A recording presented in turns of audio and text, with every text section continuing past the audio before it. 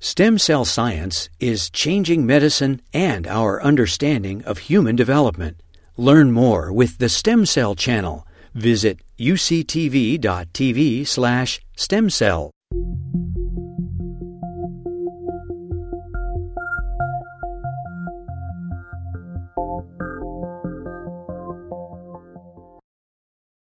So, my great pleasure to introduce you to Gaia Navarino. It's a long-time friend.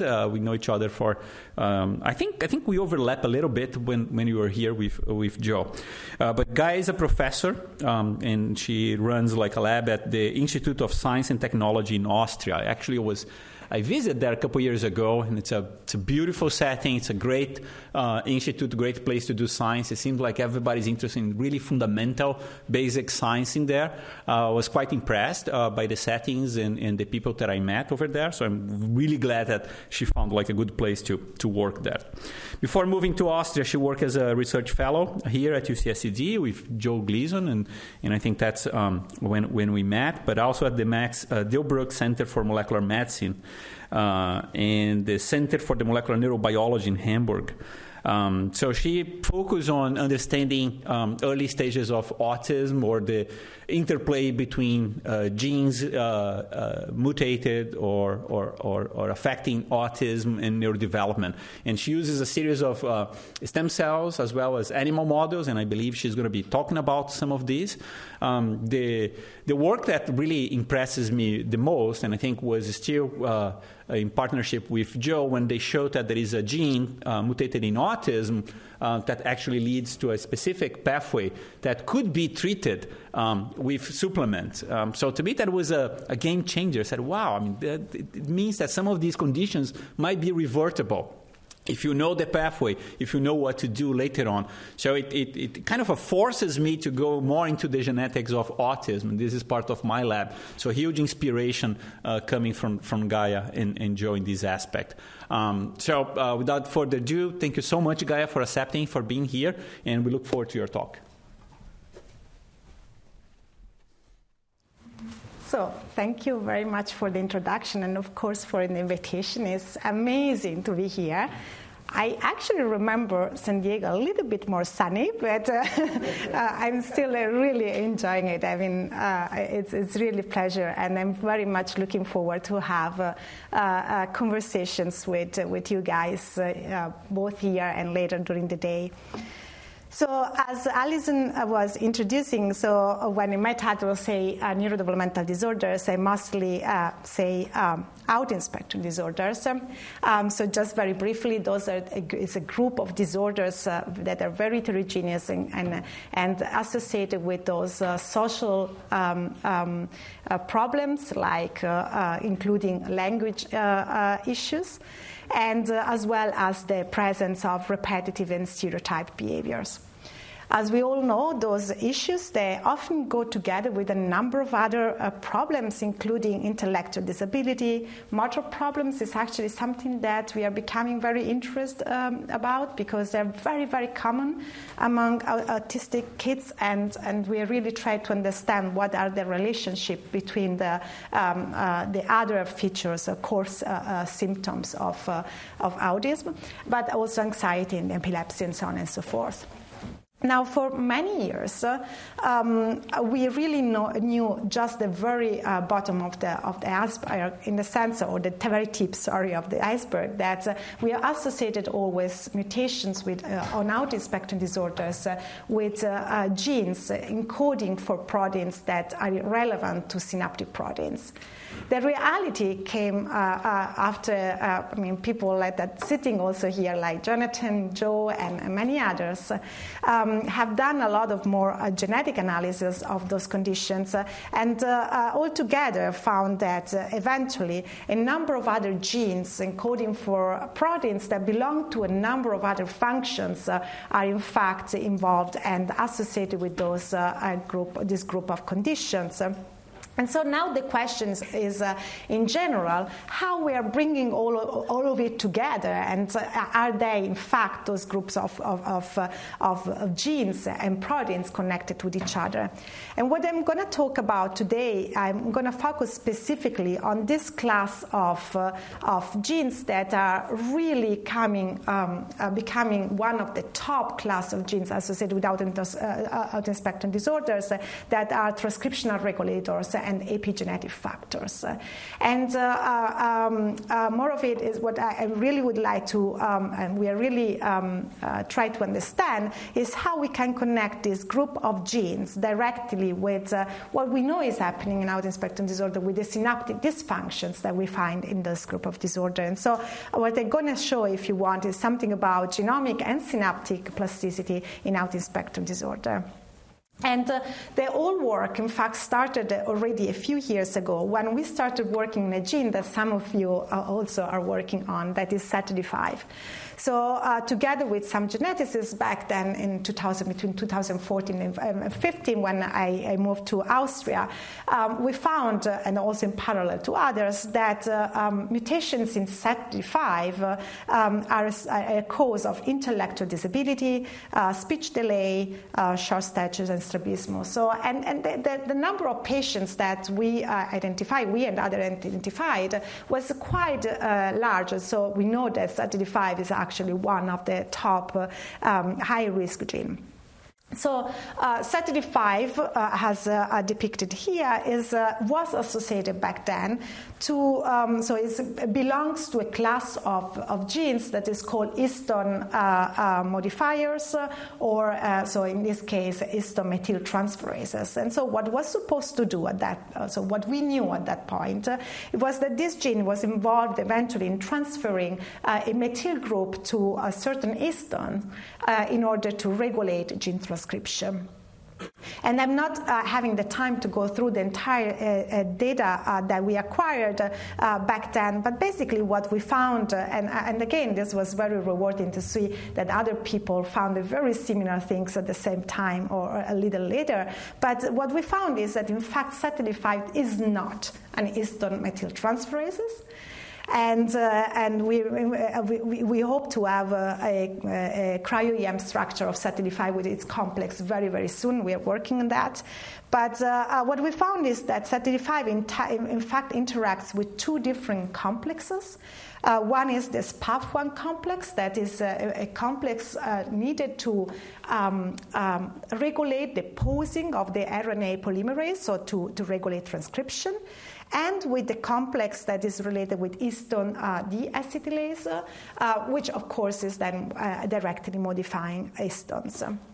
And so, to make a very long story short, what we found is that in the absence of SETD5, the number of basically PAF1 complex associated with the transcription starting sites, specifically on neuronal genes, is larger, is much higher than in wild type.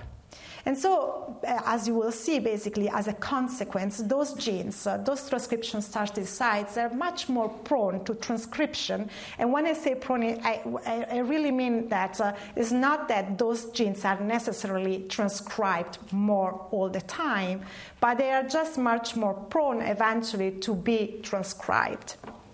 And so the way I see in a way is like this picture here where you have, swimmers that are ready to go, and eventually someone is just starting a bit earlier than the others. So phenotypically, when we looked at the mouse lacking SETD5, one copy of SETD5, so this is what happened in patients. Patients have de novo mutations, so they are haploinsufficient, so they lack just one copy. What we found is that something that is relatively atypical, namely is that the brain size of those animals is completely normal, while the body size is quite smaller. So which was already a hint in saying that there is some sort of preference for brain-related or nervous-related type of cells over others. But then there was another phenotype. I love this one because it looks like such a not very relevant to us when you're studying brain disorders. So one of our animal caretaker came to us and said, look, a lot of those animals have this white belly spot.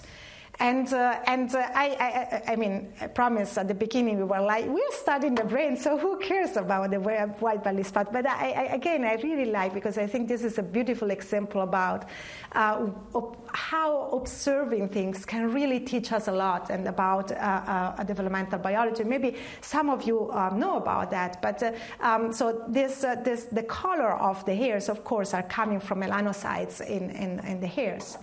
And it happens that melanocytes are deriving from melanoblasts, and melanoblasts are unequally distributed in the body very early, I mean also later, but very unequally distributed across the body, and being the belly, the part that has the fewest number of those cells. So whenever there is, another piece of information is that those cells derive directly from the neural crest. So basically, whenever there is a neural crest, a differentiation issue, basically this is one of the places where you're going to see. So what we are going to see here is really specifically a neural crest differentiation issue. So and practically what happens is that the melanoblasts here are depleted, and so the very first part where you see it is in the belly. I just like to mention it because it's a beautiful example about how both animal caretakers are important, how our heroes, and plus how we can learn. So back then, what we were interested in understanding is still because we knew that this gene was relevant to regulated gene transcription. We went back and asked what happens at the transcriptional level in those animals. And so we looked very early on, actually, when mice were about embryonic day stage 9.5, because we thought that already because of this white belly spot, something should happen very early. We performed RNA sequencing of the wild type and mutant animals. And what we found is that, what I depict here, is that already at this stage, there was really a sort of bias of expression for genes. So here, whatever is in red, it means upregulated, blue means downregulated. And I love this picture because it almost resembles the embryo that is on the side. And as you can see, basically, anything that is related to the head and to the brain formation, not anything, but a lot of genes related to the head formation and the central nervous system were upregulated, while a lot of genes related to other areas, including the neural crest, skeleton, and so on, were all downregulated. So I really love the way it looks in this picture. Now, of course, this is we go almost like in a semantic, if you want. It's like, is what we are seeing here a phenotype of the fact that basically the embryo at that stage already has this small body size and a bigger brain, and so that's what we are seeing. I say it's almost semantic because if this happens, it must be because of gene expression, but still, we had this question in mind. And so what we decided to do back then is to generating human embryonic stem cells carrying either heterozygous mutation in SETD5 or wild type, and we did a lot of different things to have controls, and then again performing RNA sequencing there.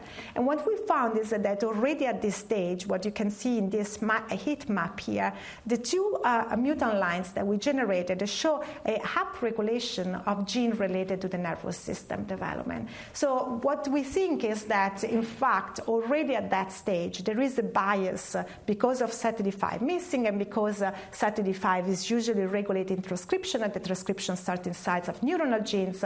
When this is not there, those genes are kind of more prone to be transcribed. And so that's what leads eventually to this preference of differentiation of nervous system relevant cells.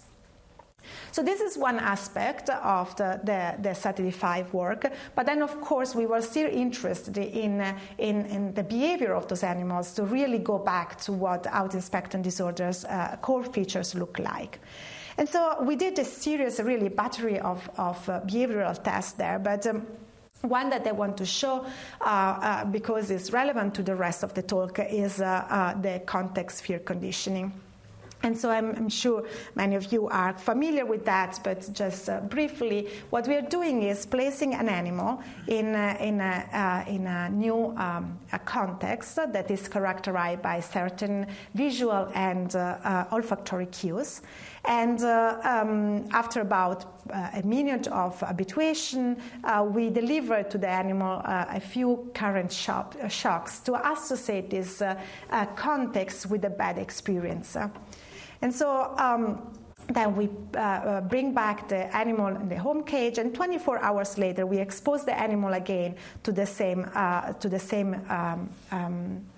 context where they received the bad experience, and we measure the percentage, the amount of time that they spent basically freezing. And this measure is a measure of how well they remember that in that specific context they received that bad experience. And there was a bit surprising to see that SATD5 animals, they in fact freeze more than the wild-type animals, kind of hinting that in fact they remember better, not worse, than the wild-type, which is something that we did not expect. But what we also did is then we left those animals in the same context for about 7 more minutes, and this time we did not deliver any shock. So at this point, the animals should either form a new memory, it's not clear yet, either form a new memory or either delete the previous memory that was a bad context, and so they should be more relaxed next time that they are in there. And this is exactly what happened in the wild-type animals, but this is something that does not happen, in fact, in the SATD5. So we kind of conclude from that although those animals are very good in learning eventually, they are becoming inflexible to change, and inflexibility is indeed something that is very relevant to autism spectrum disorders. Back then, we also did the electrophysiology correlate of that is the long-term potentiation recording. So we stimulate the Schaffer collaterals of those animals and record them from their CA1. And as you can see here, basically the synapses of the hippocampus in the mutant animals, they are much more longer staying potentiated than the wild type that here is indicated in black. And here you have basically all the quantification over the course of many hours. So we recorded up to 6 hours, in fact. And we see that these basically synaptic strands stay very stable over time. So practically, in a way, what here is this work was telling us is something eventually not very surprising, but eventually often overlooked, I would say. So whenever we are thinking about synapses or synaptic related disorders, we are really thinking about the synapses, but we are not thinking about what happens at the same time in the nucleus. So here the idea is that eventually there is a lot of communication between the nucleus and the synaptic and synapses to the extent that many years ago, in fact, someone was mentioning, kind of coming up with the term of genomic, I think, potential, so sort of to say like action potential. There should be also a nuclear potential somehow. And so that's what we wanted to follow up in the context of SATD5. And so what we did is repeating the behavioral analysis the behavioral training that we did before. So basically putting the animal, SATD5 and control animals in the context where we deliver current shocks. But then this time, instead of performing the behavioral task, what we did is obtaining the hippocampi about 1 hour and 3 hours after the training and analyze them by RNA sequencing. And in this specific part, what we did is that, so when we looked at steady state, I should say, there was not major difference. So we could really not detect much difference between the genotypes. And so what we decided to do is really to cluster those genes or those transcripts that change upon the training of the animal in clusters based on their dynamic over time. So for instance, there are genes that eventually, like this one, eventually that it goes up up 1 hour after the training. So this is home cage. 1 hour after the training goes up, and 3 hours after the training it goes down. And then others that have completely different behavior. So we basically cluster all the transcript that we obtain by RNA sequencing of those hippocampi after the training, 1 hour after and 3 hours after, based on their trajectory over time. And that's what we obtain. So we obtain many clusters of genes with different type of behaviors.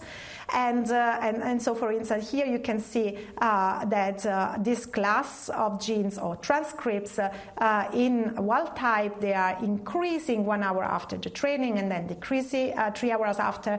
Those are, for example, the early, so immediate activated genes like CFOS, for instance. Those are very well-known responses. And then you can see that, so in yellow you always have the haploinsufficient mouse, and you can see that in many cases the mutant did not really, like in those cases here, did not really behave differently than in control. But then you also have a lot of clusters where, in fact, there are transcripts that have a completely different trajectories when one copy of SATD5 is missing. And so what we did next is asking what are the pathways that are enriched in those specific clusters, and we found that those two clusters that show this sort of persistent expression of certain gene were actually the most enriched for co-terms. So the others were also enriched, but so the p-value was a little bit less. But so we were looking at those that really were show a very high enrichment, and we looked what were containing. And indeed, what we found in those were containing really nicely, mostly postsynaptic density-related proteins, and among them we found many different ones that were already are associated with autism. So that those that I depicted here in yellow and red that were associated with other autism spectrum disorders. So practically, what we found here is that, so on one side, that SATD5 is associated with intellectual disability, ASD features, short stature, strabismus, etc. But then by doing some functional work, we came to the conclusion that eventually SATD5 is not just needed early, eventually during development, but is also needed to kind of establish this communication between the nucleus and the synapses to regulate the protein, the transcript levels upon during plasticity. So what we asked them next, it was like, is this something that is very specific to SATD5? Was this something that is instead we could generalize to other genes that are associated with autism spectrum disorder?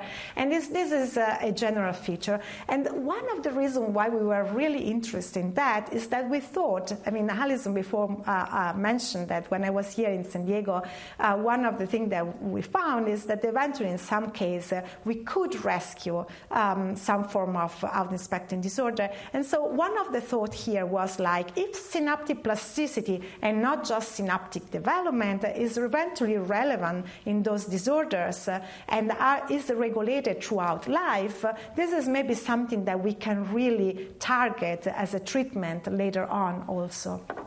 And so what we decided to do is to go very systematic. And so we decided to include 3 more genes in our study. So those are H1L, KMT5B, and KDM6B. They're all top ASD-associated genes, as well as epigenetic or histone modifiers. And so we really decided to go very systematic in understanding whether the mutations and haploinsufficiency of those genes was related, in fact, with as well with synaptic plasticity issues and how the two eventually would communicate. And here also we decided to make a step forward, not just looking at one form of synaptic plasticity. So what I introduced basically with the SATD5 work is the Hebbian plasticity, that is this form of synaptic plasticity that is related to learning.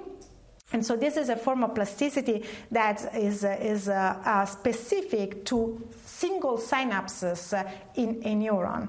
So that single synapses that are stimulated. And so what we decide, because, of course, learning can be an issue in patients with autism spectrum disorder, but is not the only one and not one of the core one. And so what we decided now is also to include another form of plasticity, or to study another form of plasticity that is called homeostatic plasticity. So this is a form of plasticity that instead of being just associated with one synapses, is really relevant to the entire, the whole synapses in one neuron.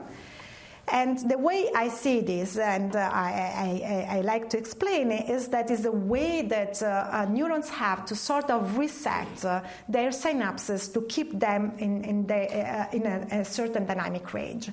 So practically, the synapse needs always to do this range where it can go up, LTP, or go down LTD. But then if it gets to a point where they're saturated because they either, for instance, too many receptors or too few, you cannot go any more up and down. And so you need to reset the synapses to a certain range. Now, the important is that by happening this, involving all synapses in a neuron, the ratio, so the relation between the different synapses in a neuron always stays the same, because you're basically scaling all up or scaling all down. But then you put them in a range where this is more functional. And then, of course, this form of synaptic plasticity, it came to be very relevant for a number of different behaviors. So what we decided to do is to very, very systematically address this problem. So we generated other 3 animal models. So H1L haploinsufficient models, KDM6B haploinsufficient, KMT5B haploinsufficient model. We also have an inducible reversible system I will show to you later. And there, we decided to systematically study synaptic plasticity, so both Hebbian plasticity and homeostatic plasticity, using both so electrophysiology, behavior, and as well as molecular analysis. Now, because one of the issues we often have when we study animals is that, and studying, human disorders in animals is like how relevant are those animals for the human disorder. What we also decided to do is for the same genes to generate organoids with starting off from isogenic cell line, so one cell line, using CRISPR-Cas, introducing a loss of function mutation in one of the allele of all those genes. And then in this case, we study homeostatic plasticity by electrophysiology. We cannot do behavior, of course, but and then molecular work using those organoids. So that's what I'm going to do. So this is all unpublished still, and I'm going to guide you through some of those results. So let's start from the behavior, and I'm not going to show you the entire data set. Some is still on, so we are about just analyzing it, but also it will be just redundant in a way. So let me start by showing you the behavior of 2 of those animals that are H1L and KDM6B in the context field conditioning. So this is the same paradigm I've shown to you before with SET35. We are exposing the animal in a context where they receive an adverse experience, and then we are replacing those animals in the same context 24 hours later. And what we found is that during the training phase, the animals, so both genotypes, they are kind of able, so we are measuring always the learning with freezing, the amount of freezing of those animals. So during the training, we see that those animals, here in red and in the lila, they can really learn. So we can see that they're increasing their freezing as we start delivering some current shocks. However, when we measure their freezing about 24 hours later, what we found is that in this case, contrary to SET35, in this case, the animals are indeed learning less. So they're freezing less, significantly less. And here I just put some one sex, but we're doing all of this also with males and females. So it's a lot of more layers of complexity. But what we are seeing is very similar. So we don't see major sex differences. But definitely having just one copy of this gene leads to a problem in learning. and so context learning. So again, we repeated the electrophysiology, so like in Saturday 5, and what we found is that the electrophysiology really goes together with the behavior. And I also want to mention that all those experiments were all done in blind, because I'm always very afraid about the bias of the experimenter. So we are really revealing the genotype just after the analysis has been done. And so what we can see clearly is that in both cases, those animals of slices in those hippocampus, we fail to induce this synaptic potentiation that we do expect when we stimulate with high frequency the Schaffer collateral of the hippocampus. So again, this is quite stable. The dynamic is slightly different, and I think it's important to notice this also in the context of what we see at the molecular level. Being H1L very fast, so being impaired from the very beginning, while KDM6B is showing the difference just starting from about 20 minutes after the delivery of the first of the stimulation. So going on the molecular side, so I'm going to go all the time back and forth basically between electrophysiology and molecular, because that's exactly what we are trying to do with this work, to try to understand the relationship. And so what we did is, as I mentioned, in this case, RNA sequencing and morphological analysis at the baseline. So what we wanted to understand is at the baseline already major difference in the transcripts eventually related to synapses, and or is that a difference in the synaptic morphology that could explain what we see?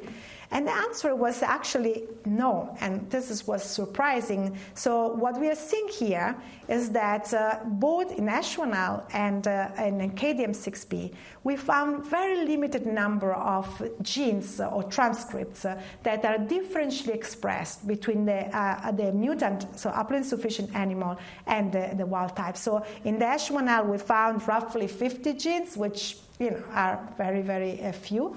And in KDM6B, we have about 10, which I rarely have observed, besides Saturday 5, where we observed exactly the same, whereas steady state, we really do not have major differences in gene expression. This, however, goes also along with what we found in the hippocampus, and I specify this because we think that there are also brain area differences where we do not find major differences at the level of the spine morphology and synapses number. So, good. So practically, again, because we are looking at the communication between the nucleus and the synapses during plasticity, we again wanted to go back and analyze the transcript of those animals during the plasticity, not just at the baseline. And so we repeated similarly to what I've shown to you for Saturday 5. What we did is, again, training those animals, obtaining their hippocampi 1 hour and 3 hours after the training, and then doing RNA extraction and library preparation and RNA sequencing. And we're starting by analyzing what we are observing in wild type. And so this time looking a little bit more about what is really the relevance of gene transcription during plasticity, this form of plasticity. And so what we see is that in the wild type, 1 hour after the training, we see a upregulation of gene expression, while there are very few or fewer genes that are downregulated. 3 hours after, the things kind of equalize a little bit, with actually a little bit more downregulated genes compared to the upregulated genes. I will go back to this in a second about what those genes are exactly. But what we observe instead in the mutant animals is that everything is much more attenuated. So those responses are kind of smaller in the sense that those two are H1L respectively 1 hour and 3 hours after the training, and those are KDM6B. And so you can see that the number of genes that are either up or down regulated during plasticity is much lower than the wild type. Now, of course, so here our first, thought was that what happened here is that is simply synaptic plasticity is not induced in those animals, and so that this signal somehow does not reach the nucleus. But we think, in fact, this is not exactly the case, because when we look at early activated genes like CFOS, we see this is responding completely well. So in the same dynamics, same extent. So somehow the signal gets to the nucleus, but is somewhat attenuated and different. And so what are those genes? So again, looking at the wild type, what we found is that 1 hour after the training, we see a really very massive upregulation of genes that are regulating transcription, histone modification, and chromatin rearrangements. 3 hours after the training, most of those genes, they go down again. And in fact, we looked at most of them and really they show a biphasic kind of trend. On the contrary, synaptic genes show a different type of kinetics. And of course, I mean, here we are limited also on the number of time points that we did, right? Because it could well be that if we go more, later, so we don't know, basically, you never know what happens all over the time. But what we see is that synaptic genes are just upregulated a little bit 1 hour after the training, but they are massively upregulated 3 hours after. What happens in the mutants is really nice, I think, is that the signature for histone modifier, transcription-regulated, chromatin-related genes kinds of remain similar 3 hours after, but we are completely missing this upregulation of those genes 1 hour after. And in fact, what those trajectories often look like is like going downward all the time. On the other side, synaptic genes, they are completely missing. So we are really not inducing this second wave of gene transcription that are related to synaptic genes. So those 3 hours later, this upregulation of synaptic genes, really saying that eventually this dynamic, so that there is between histone regulation and synaptic gene expression is relevant. Now, it's important to say that I'm not saying that those synaptic genes that we see upregulated are the ones that are in fact involved in that way of synaptic plasticity, but in fact that they may change synapses and synaptic states for later on to be activated. So moving on, we were looking at, and again I will go back to that as well, but moving on, we wanted to look at the homeostatic plasticity in mouse, so in vivo. I specify here we are doing in adult animals. And again, this is because what we are interested about is try to understand whether those genes are just relevant for synaptic functions during development or throughout life, because I think this will be an important information when we are thinking about treatment, right? If we need to maintain this treatment, how we have to, there are critical windows or not, and so on and so forth. And in fact, also the Hebbian plasticity part was done in adults, but also later, earlier on, to try to understand how this changes over development. So how are we studying synaptic homeostatic plasticity, and specifically in this case, upscaling in mouse is by injecting TTX in one eye. This kills basically all the projections of that eyes to the visual, so the contralateral visual cortex, but keeps intact the visual cortex, the projection to the visual cortex in the ipsilateral. This is really nice because practically what you have is in the same animal, you have both the control and the treatment. And so because we did in adult animals, we had to work a little bit with the protocol, because this is typically done during this critical window of visual cortex development. But we show, in fact, that this works well. So those are the wild-type leader mates of the two genotypes that we were looking at. And we can really say that upon TTX injection, we have a increase of miniature excitatory postsynaptic currents amplitudes. That is what you expect when you upscale basically the synapses. So in this case, basically the neuron receive less activity. And so because of that, it's trying to increase the activity of the synapses to be in that sort of efficient range. And so that's what we see. So in the wild type, this is happening clearly. And what we see is that in both mutants, this form of plasticity is completely lacking. We still didn't do the other way around, so the downscaling, so it's something that eventually we will have to do. But what we did is then moving forward with a human-based model and ask whether this is something that is conserved also in human neuronal circuits. And so in order to do that, I mentioned that we generated stem cells with mutation in all those 4 different genes that we were interested at. And we had to work a little bit with the protocol because normally those organoids, they are not. So we use a classical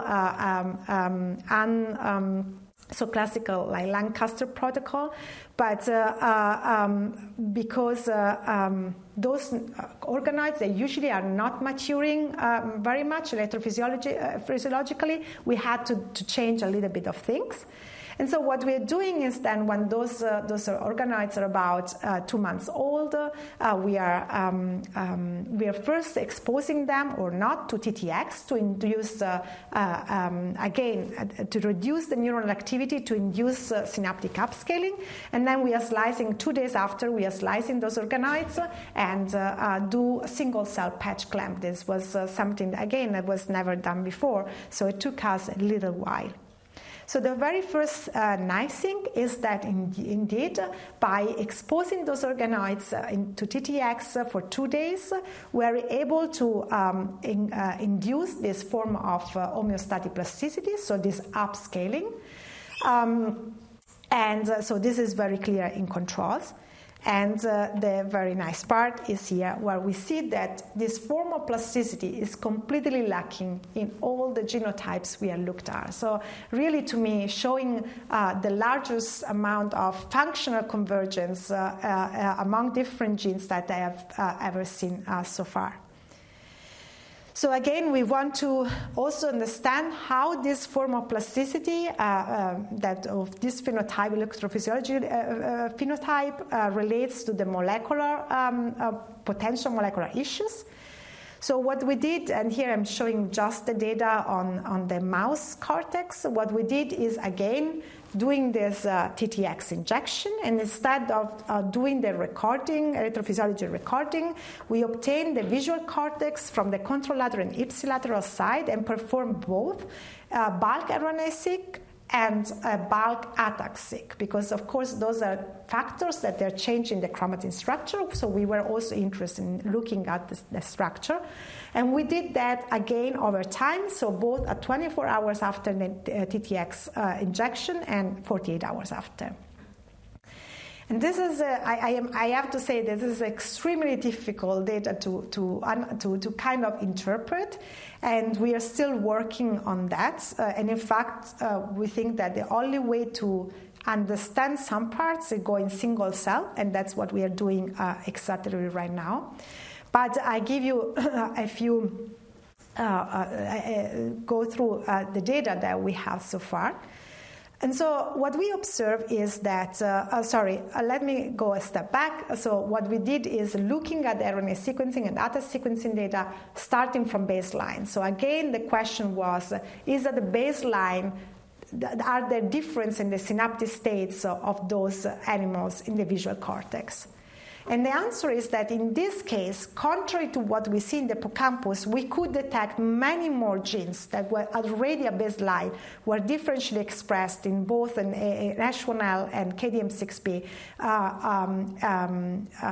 in the mutants at baseline in the visual cortex. So really indicating that already at baseline there is something. And we don't know why there is this difference between the hippocampus and the visual cortex, where in the hippocampus we do not see any difference in transcription at baseline, while in the visual cortex we do. And interestingly enough, those differences are all related to synaptic signaling genes.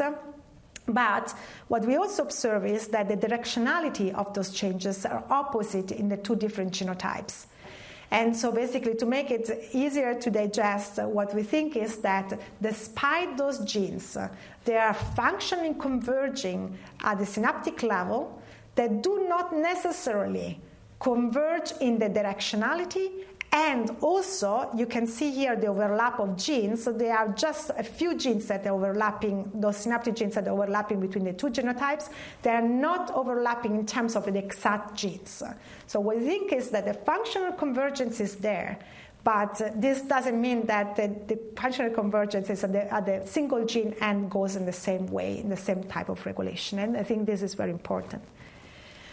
When we look at the ATA-SIC, we also found differences, and I think this can explain in part what we see.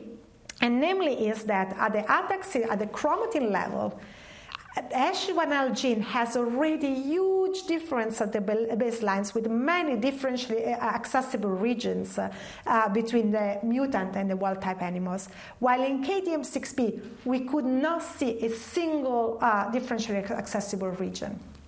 So we do explain, or we kind of interpret this data, but again, for this we really have to obtain both the ATAC and the RNA from the same cell at the single cell level to really go into the exact mechanism, and that's what we are doing now. But the way we interpret here is that eventually those changes that we see at the transcriptomic level in the H1L are a direct consequence of those ATAC chromatin rearrangements that we see.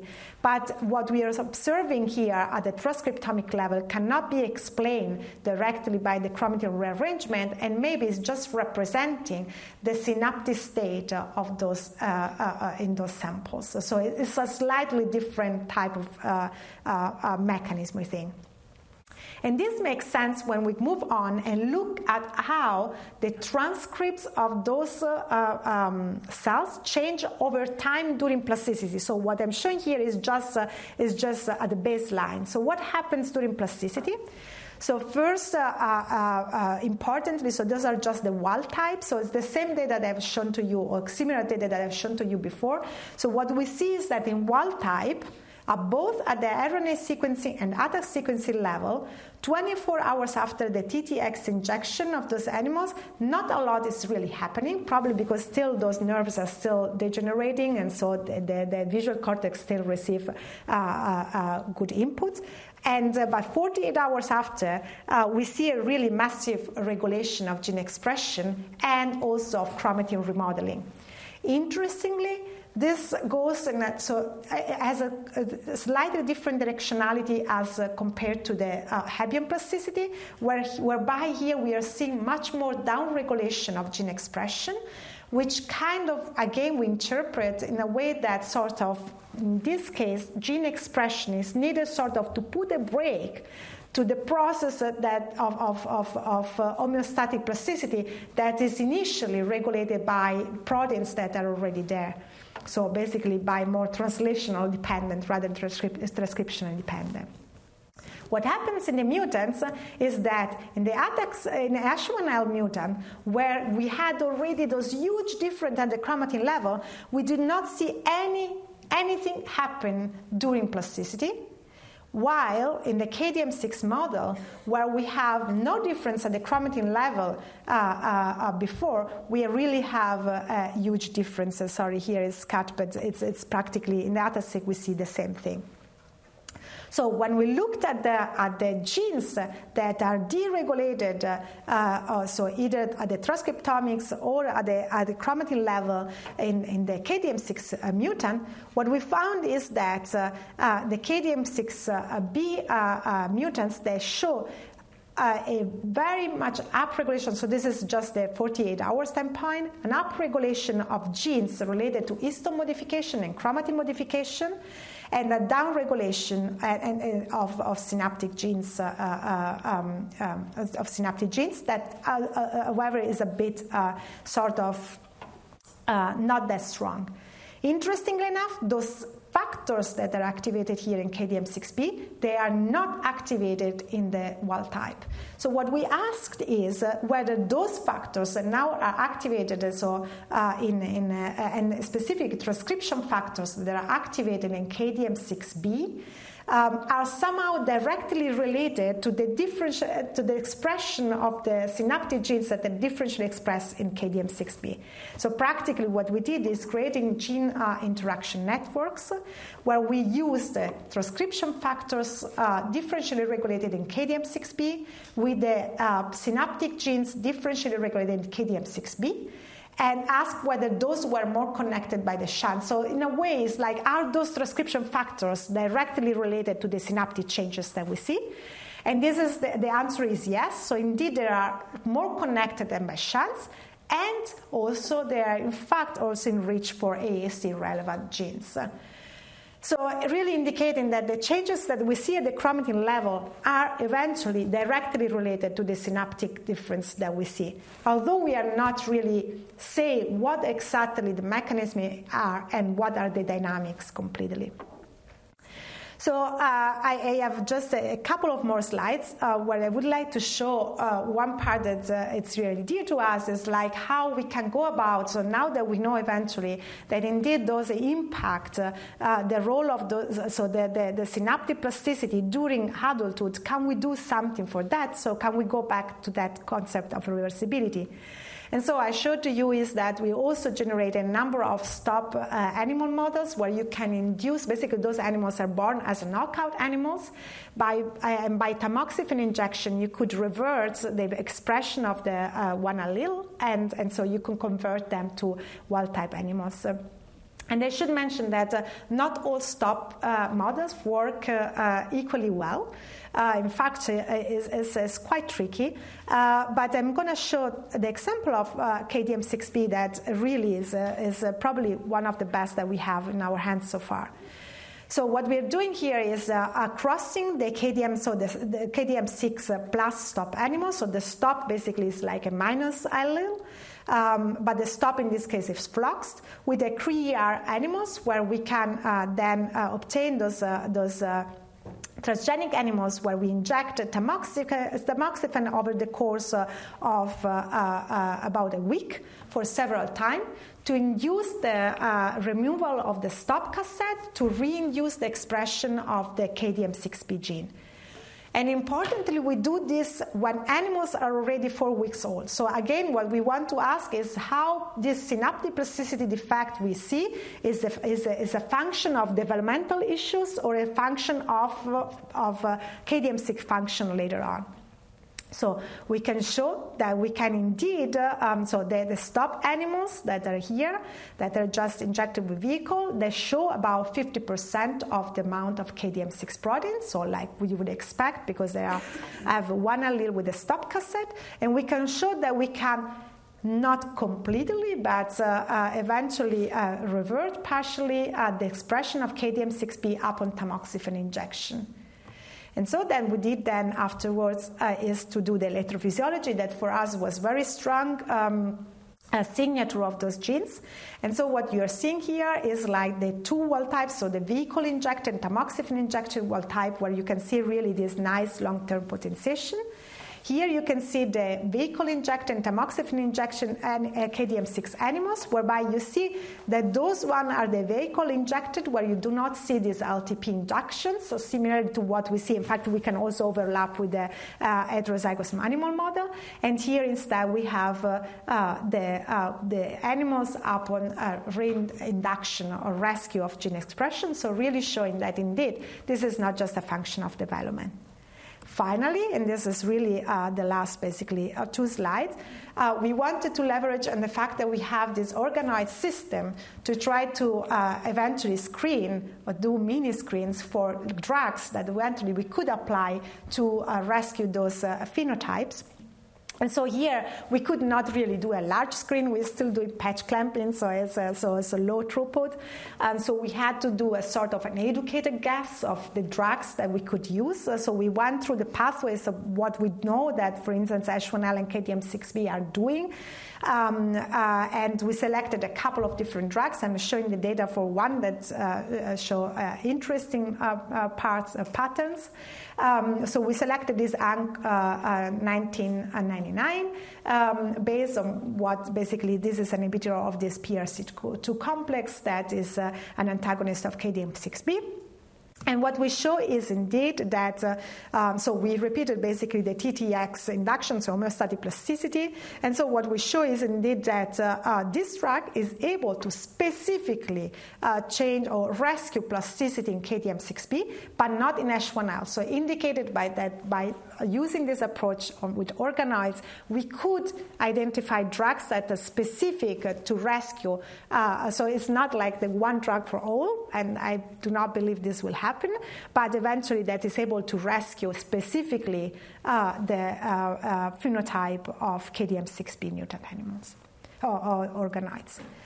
So with this, I really conclude. Basically, in summary, what I've shown to you is that we should also, as neuroscientists, focus not just what happens on neuronal activity or at the synaptic level, but we should look much more at what happens also in the nucleus during not just development, but also later on during life. And so that by analyzing a number of genes that are relevant to epigenetic and chromatin modification, we eventually found that mutation in those genes impact significantly synaptic plasticity, and we think that they do so by changing the response or the transcriptional response during synaptic transcription. And eventually, this is something I didn't tell you, but we are working on the hypothesis. That's why we need a single cell. That this happens because the system becomes much more noisy, and so in a way, the single genes that are changing they are not relevant, but what happens is that they're not fine-tuned anymore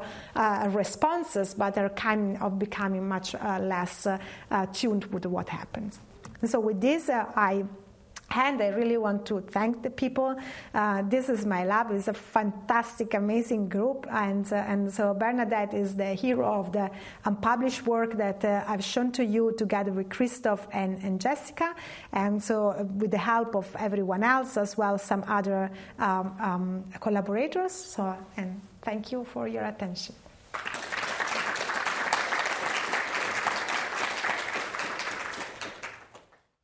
So Gaia, amazing talk, really. It's the second time I've seen it, and it gets even better the second time. It's like watching a Star Wars movie or something. So when you present this to a room full of geneticists, human geneticists, huge light bulbs, red flags, and neon signs go off in our heads because that's what they want. it's been clear for years now that mirror phenotypes of different genetic disorders, and in some cases the same gene, gain of function versus loss of function, producing a perfectly mirror phenotype of both of which fall underneath the autism umbrella, has been kind of like a classic theme in human genetics, a theme that somehow doesn't ever seem to filter into the audience of neuroscientists, right? Where they're always looking for commonalities among all the autism genes, and the fact that they don't see them makes them worried, right? But that's actually exactly what's going on in autism, right? That's right. So you have the perfect example where you have two animal models that have exact opposite effects on LTP, exact opposite effects on conditioned fear learning, and then you start getting into the transcriptional effects, and you can connect transcriptional regulation to synaptic regulation. But obviously, as you get down those rabbit holes, we kind of lose sight of that original idea that you really have kind of these mirror opposites. So do you have a way of kind of – do you have kind of a simple model to kind of describe, A, what's going on at the transcriptional level, and how are they going in different directions in these four different animal models that produce – and how are they affecting genetic regulation, synaptic proteins, and that produce these mirror opposite LTP and conditioned fear effects? Yeah, thank you. This is exactly. I mean, and it's not by chance that I'm doing this work coming again from a lab where we did a lot of genetics and having some background in neuroscience there. So. The model. This is exactly where I am, and that is why I'm so. I really want to get this single cell because I think we cannot get a real model until we really get into the mechanism precisely. And so I have tried to do this with the data I have in hands now for over 3 months and make it like we want a simple model. And it's not simple. And one reason why it's not simple, that even if we look at two different brain regions, the hippocampus and visual cortex, we see slightly different things because we're looking, so even different forms of synaptic plasticity, they have different dynamics. So that's so what I said at the end, that I think that one way to explain our data with a simple model is really a matter of noise to signal ratio is really what I think is happening. So it's about all noise to signal ratio. But why going in one direction or in another direction, this for me is not yet clear. Or in part it is clear depending on in which direction is going the expression of certain genes, that somehow if you are exaggerating the expression of certain genes, you may make those synapses just more. Still, they are not tuned, and that's why at the behavioral level, I think then they look very similar. But when you look at the electrophysiology level, they look different. So the transcriptomic level, they look different. So this, I think, really would explain the convergence at the behavioral level, and then start kind of making it subgroups at the molecular and the electrophysiology. So that's the way we are working on. But for that, I really need that data set, which should come in a couple of weeks.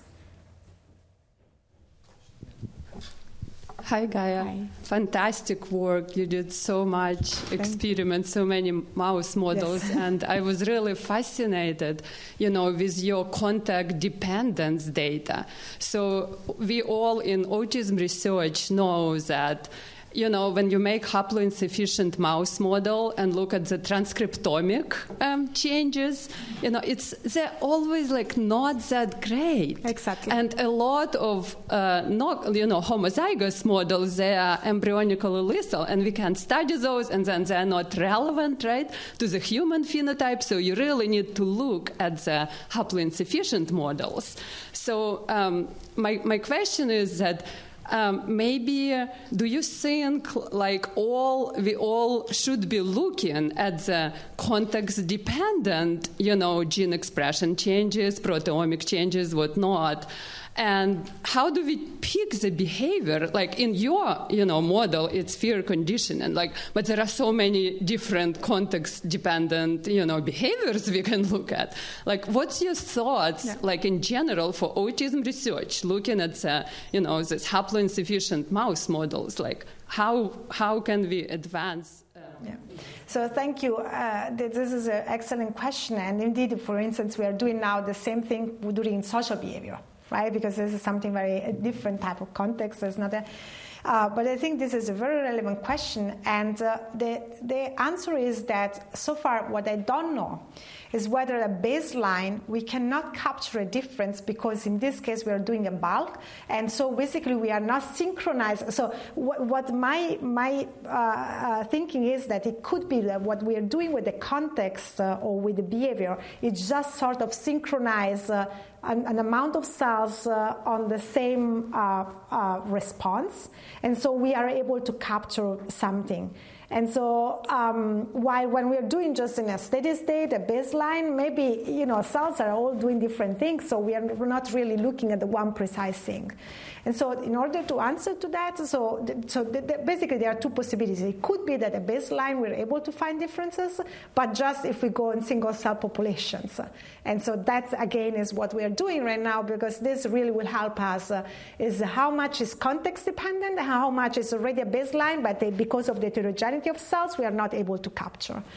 But on the other side, I pretty much believe that is also the other way around, that there is also something that is during, that we have to kind of play a little bit with those different situations to be able to capture different transcriptional responses.